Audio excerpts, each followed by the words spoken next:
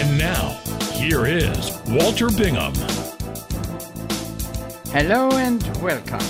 It's June 20th, 2023, the first day of the month of Tammuz, 5783 in the Hebrew calendar. Chodesh Tov. I am your host, Walter Bingham, with another edition of the Walter Bingham File.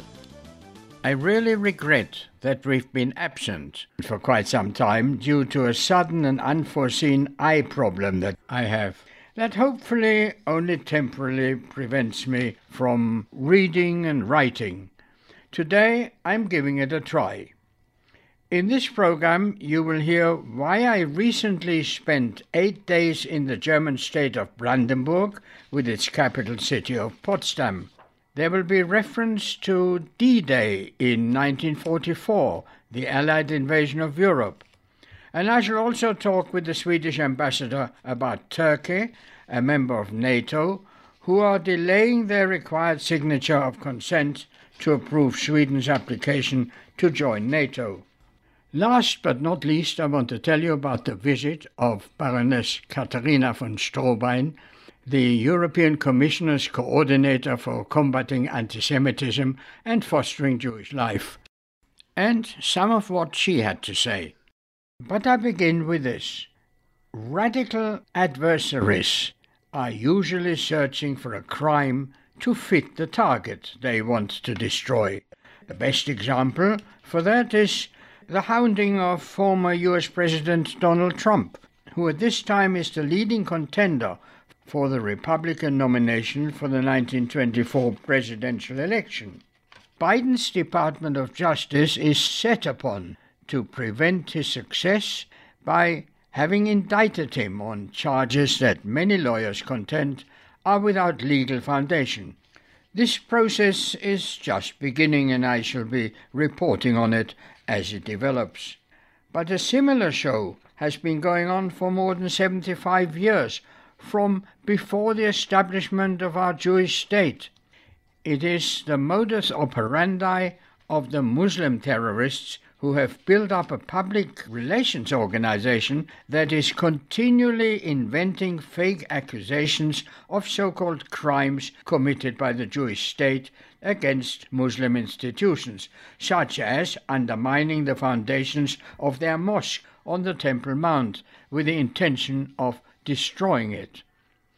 Although by digging and building structures on our holy mountain, it is they who are desecrating Israel's most sacred site. Yet Israel is a country in the forefront of political tolerance. Not only are the religious institutions of all faiths under government protection and, if necessary, guarded by the police, but their right to exist in security and peace are enshrined in Israel's Declaration of Independence, the closest to a constitution, and I quote, "The State of Israel will, among others, guarantee full freedom of conscience, worship, education and culture, will safeguard the sanctity and inviolability of shrines and holy places of all religions, and will dedicate itself to the principles of the Charter of the United Nations." All this is contrary to the accusations levelled against us by most of the Arabs in our midst, whose aim is to kill all Jews, as proclaimed in many of their mosques. That is no joke, as President Biden would say. We hear daily from Iran's leaders of their aim to obliterate the State of Israel, which is tantamount to killing us. A large part of our Jewish population may disagree with one or another of our government's policies, but with respect to the threat from Iran, we could have no better prime minister than Benjamin Netanyahu, but for whose diplomatic skills and determination the Middle East might today look different. Baroness Katharina von Strohbein, the European Commission's coordinator for combating antisemitism and fostering Jewish life, has paid one of her rare visits to Israel. Addressing a meeting organized by the Israel Council for Foreign Relations under the auspices of the World Zionist Organization, she spoke of the changes in Europe's attitude to antisemitism. Here is an edited version of some of the points she made. Almost 7 years ago, when I was here, it was my first speech as the then relatively newly appointed coordinator on combating antisemitism. And by the way, since 2019, we added fostering Jewish life to this title as an expression of the two aspects that are in this mandate: the fighting on the one side, but the support for the Jewish community on the other. And we had seen in Europe devastating terror attacks. It was a time marked by the refugee crisis on the one side and the threat of terrorism on the other. It was also an extraordinarily challenging time for the European Union, a time when the future direction of the Union was uncertain. We had the tight UK vote to leave the EU behind. 7 years later, I'm happy to be back to discuss with you where we are now in the fight against antisemitism, what has changed and where are we going. One thing is sure, quite a lot has actually changed. Back then, too many, including also from this country, predicted a breaking apart of the European house. In fact, the contrary has happened. European countries have rallied around the European Union and stand together, first during the COVID-19 pandemic, and even more so since the start of the brutal Russian aggression against Ukraine, which is impacting Europe at its core.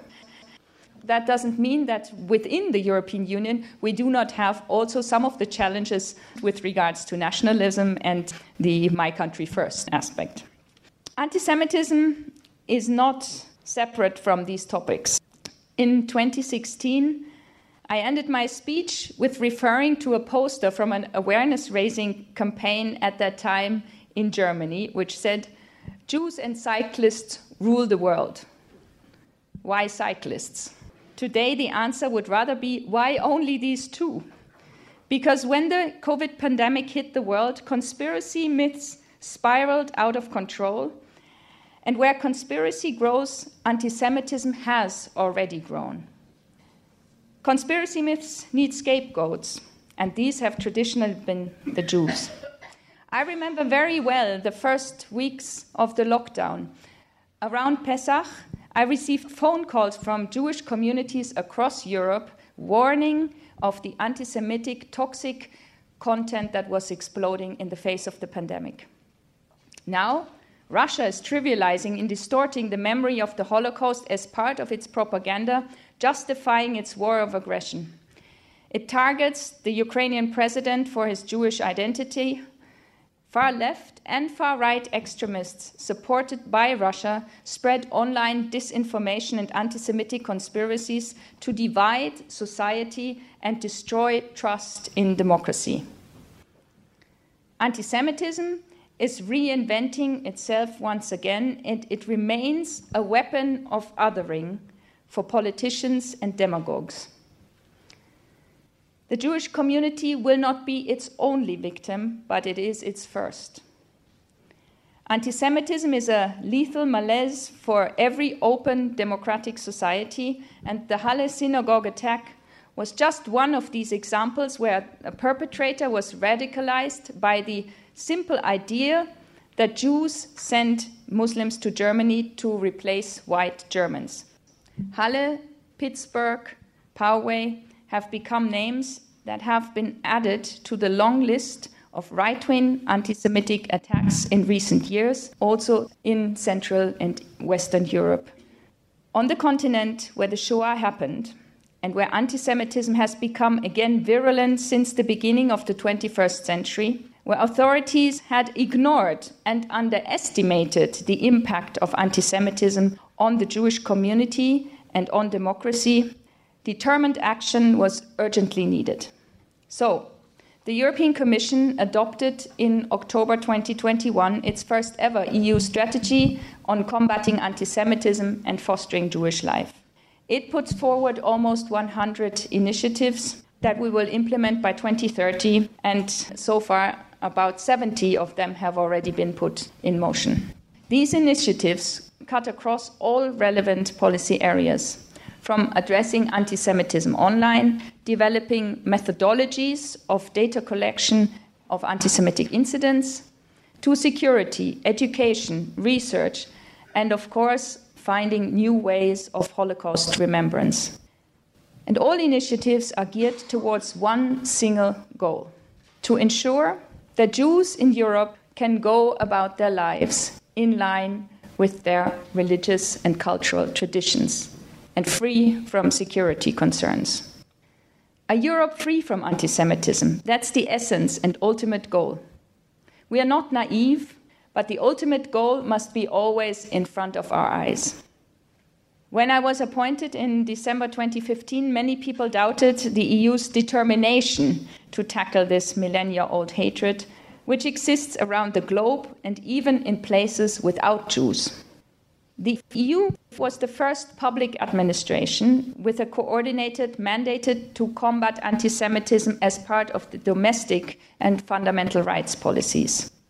Others had already coordinators, but they were looking mainly at anti-Semitism outside their own country. We deliberately added this aspect of promoting the European way of life, under which fostering Jewish life is part. If you read the strategy, the Hebrew way, from right to left, the first sentence that you encounter is, Europe can only prosper if its Jewish communities prosper too. And I think this shows you the change of awareness of how connected the rise of anti-Semitism is with a rise of deterioration of democracy and the belief in democracy. Awareness is all very well, but unless European countries coordinate and strengthen their laws for offenders of any kind of anti-Semitism, verbal or physical, this ingrained evil will not change but get worse. The founding of modern Sweden is attributed to June 6th in 1523, the day on which Gustav Eriksson Vasa was elected King of Sweden after he had led an uprising to break the union between Sweden, Denmark and Norway.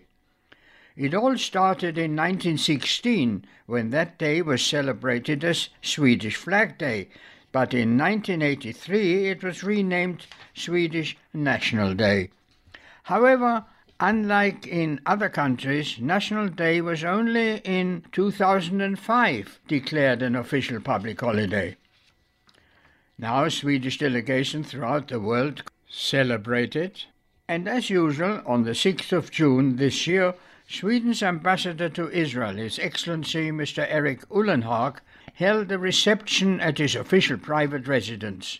Among the guests were ambassadors, military attachés, and dignitaries from many countries. Perhaps the most important item of Swedish foreign policy today is their application to join NATO. To allow Swedish application for membership of NATO, all 30 NATO countries must ratify the application. 31, including now Finland, have done so, but President Erdogan of Turkey is using it as a carrot and in return requesting extradition of Turkish dissidents to face trial in Turkey. Also to change their definition of terrorism to allow arms exports to Turkey. Turkey is a signatory to the Convention of Human Rights, and there are also questions about their adherence. Their extradition request is not based on the rule of law, but on political considerations. They ask Sweden for a journalist who allegedly insulted President Erdogan.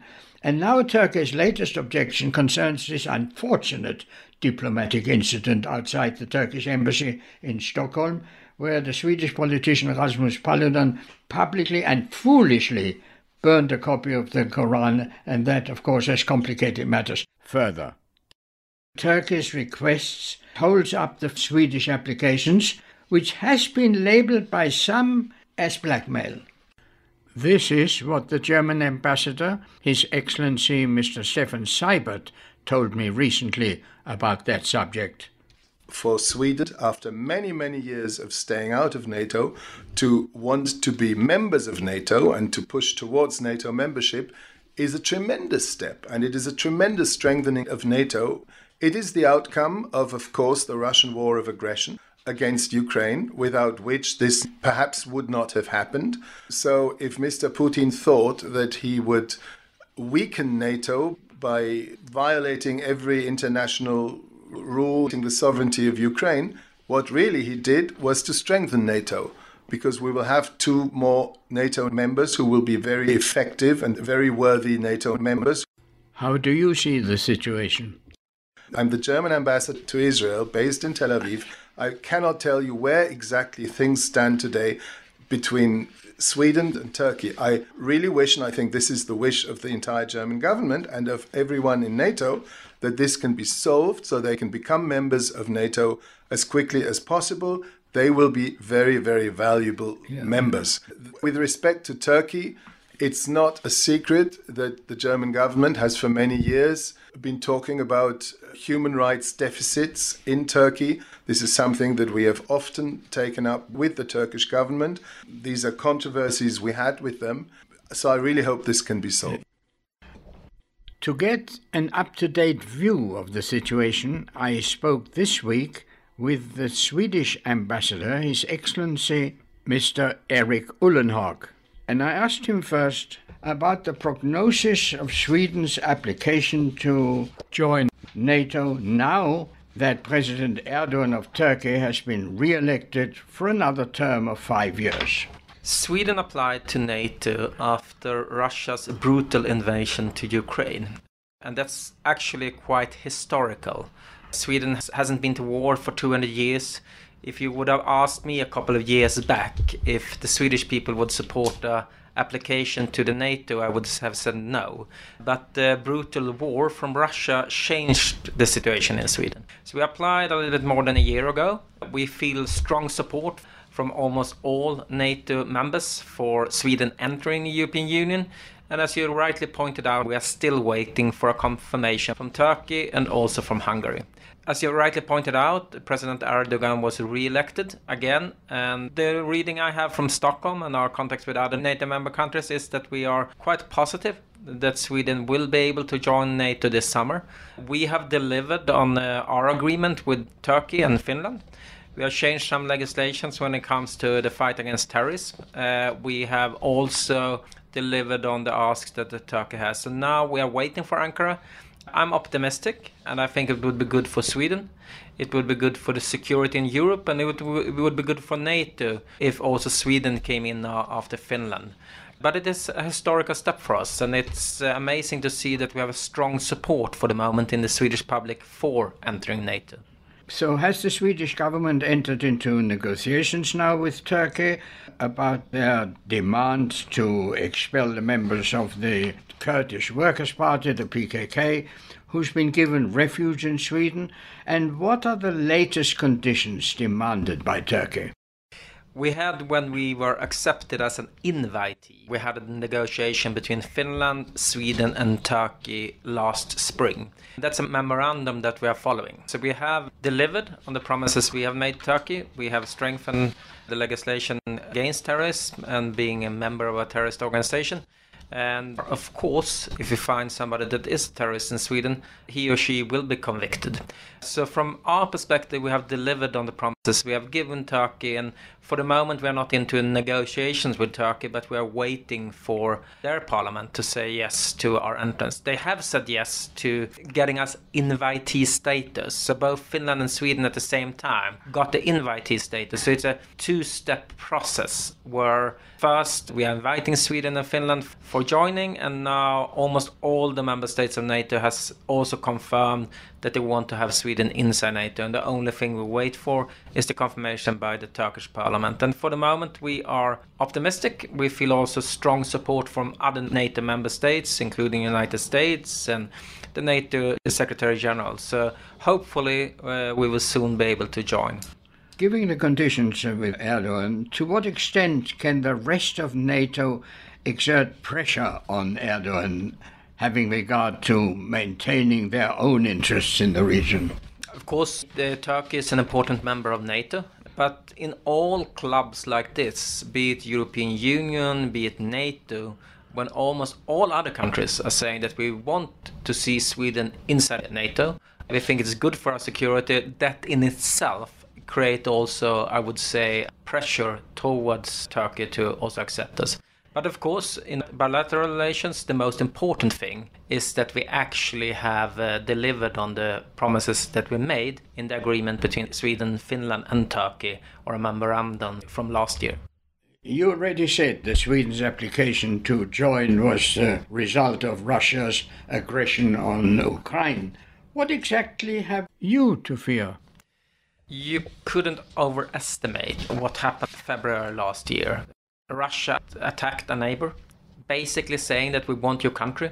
And when they're not giving away the country, they're going in with weapon and panzer wagon. We see every day the terrible suffering in Ukraine. Of course, this is a violation of everything that international law stands for. For Sweden and for Europe, I think also it was a little bit of a wake-up call that some people that haven't seen what the Putin regime could do woke up. And that created a new debate in Sweden and Europe. I'm personally very proud of the European Union and Sweden that we actually have delivered support for Ukraine. You should remind yourself that for the first time since 1939, Sweden sent a weapon to a country at war, and that was Ukraine. The last time we did it, we sent a weapon to Finland when they were attacked back then by the Soviet Union. So that also shows that rapidly the map changed in Europe. I think that Mr. Putin wanted to scare others. He was openly saying that he didn't want Finland and Sweden to join NATO. What happened was actually the opposite, that we felt that we are safer defending ourselves together with other democracies in Europe. And it's really a transformative change, both of strengthening European solidarity, but also strengthening what we used to be called the Transatlantic Pact, together with the Americans. But Finland has a very long border with Russia. I can understand their fear. But I'm not sure that Putin has ever expressed any interest to have influence over Sweden. The European security is common security, which means that, of course, we don't see an immediate threat to Sweden. But what we see is that if we accept that the Putin regime could attack another country and take over another country without supporting Ukrainians' fight for freedom and democracy, then we are on a super dangerous slippery slope. Next time, could it be the Baltic states? And if it's states that are close to us and also part of the European Union, we have an obligation to support them. And that's also part of our security. So you feel that Sweden has a moral obligation to join the club against not only moral. It's also interest-based in a way that for a small or a medium-sized country such as Sweden, we are dependent on a working, functioning international law system. If you don't have an international law system working, if you don't respect the territorial sovereignty of other countries, of course, then it's more dangerous for smaller and medium-sized countries.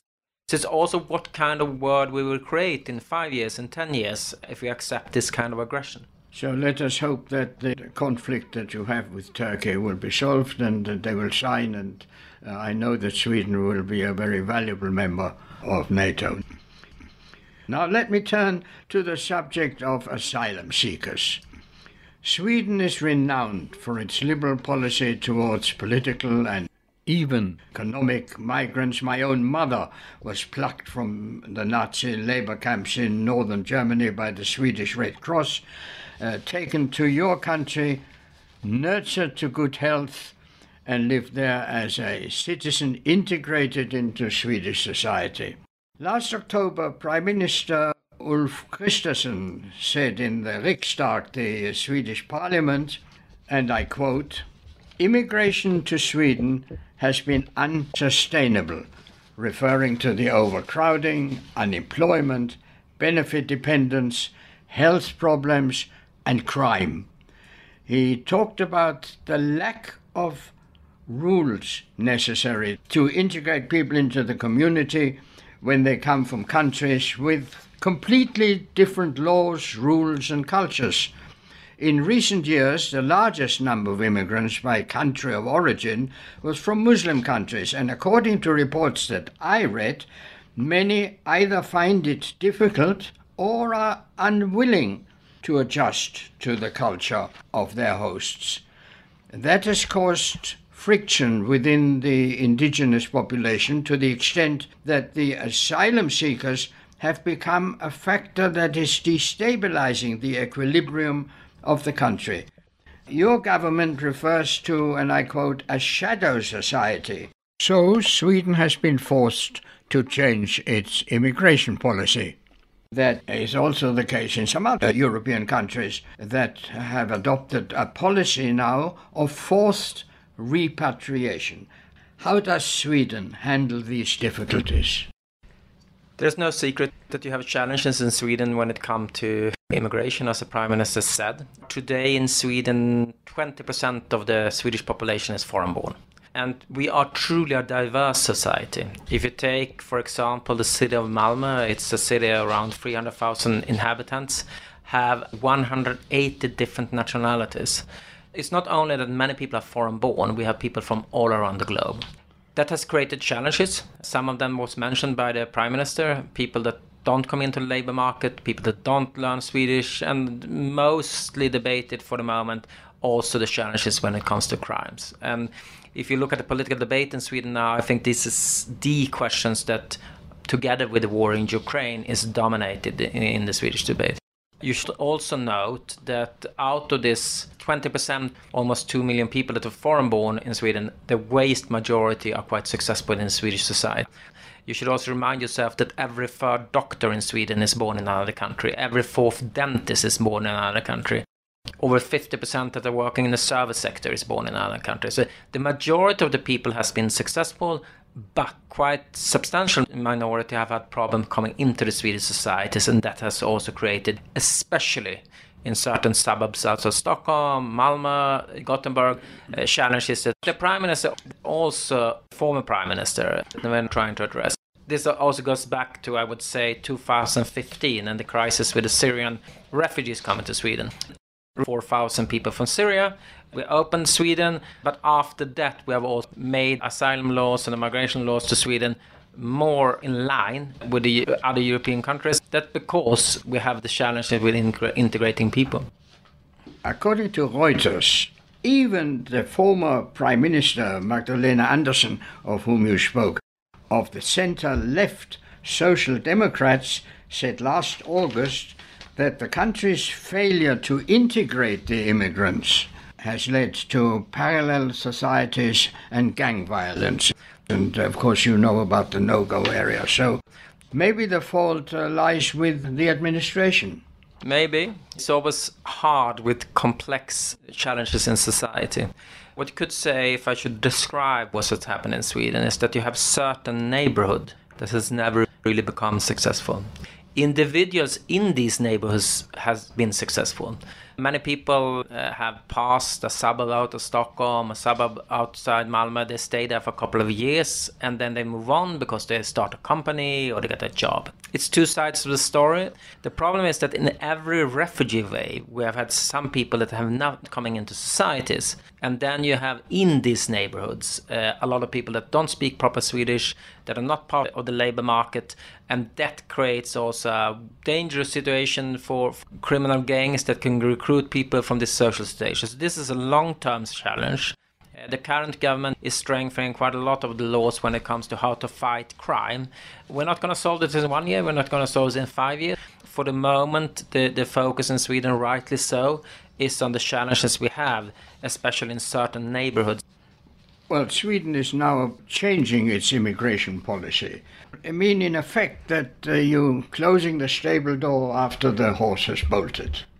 To be honest, I think most people of all political colors all around the globe don't want to see refugees. Because if you see refugees, you have a terrible situation that people are fleeing.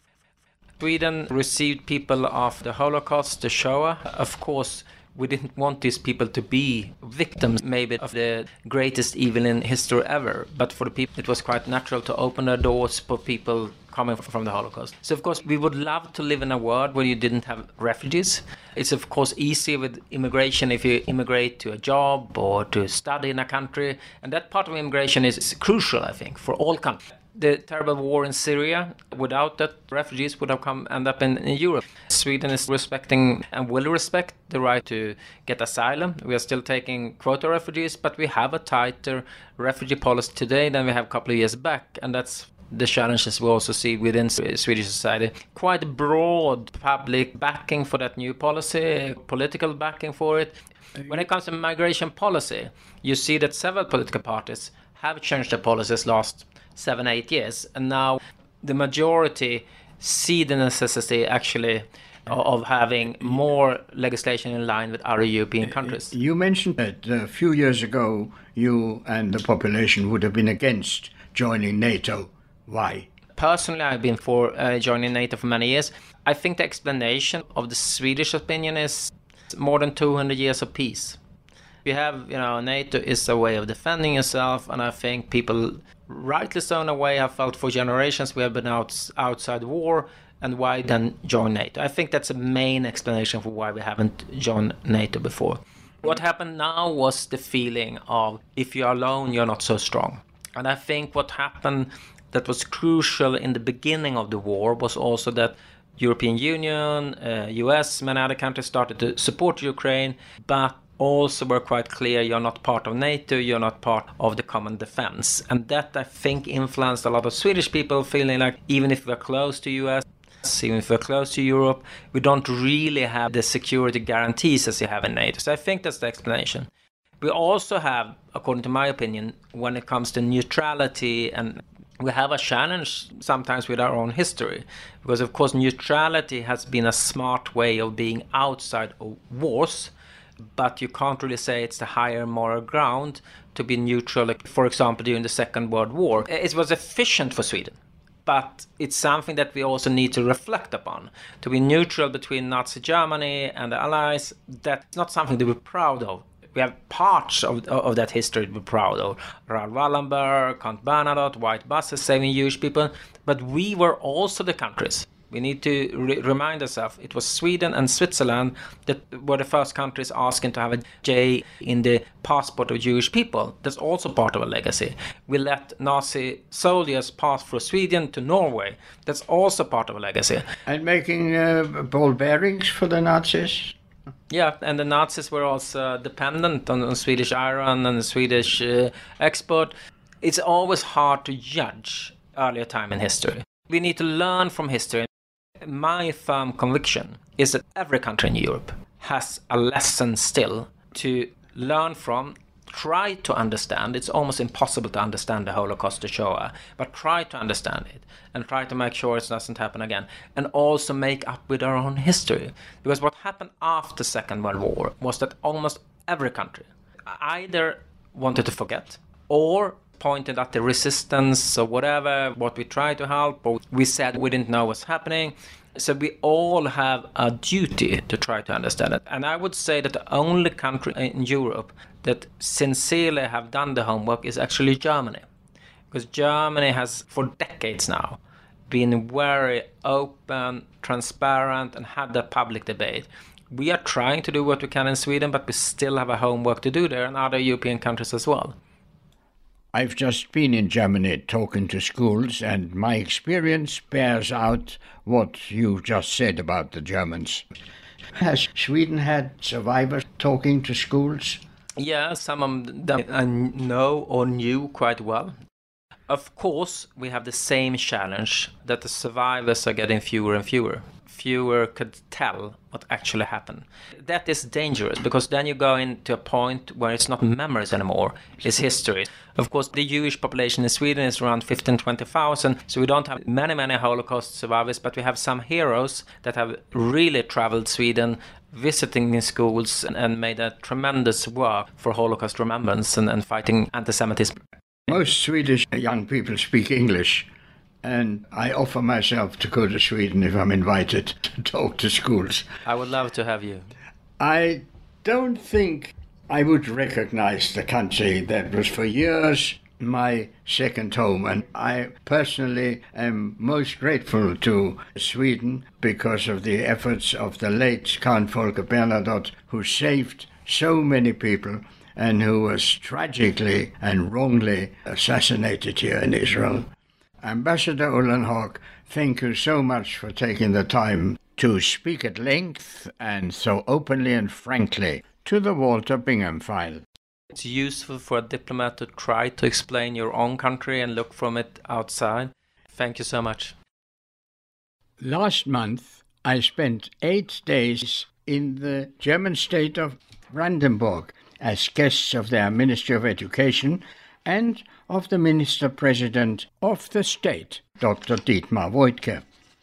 My purpose was to speak to schools around the state capital Potsdam and at various towns in the state about my life experiences living in Germany during the Nazi period and in the framework of the anti-Jewish Nazi laws until the outbreak of World War II. The venues were mainly high schools with reasonable knowledge of the period. The government made my stay extremely comfortable, acceding to every one of my requests.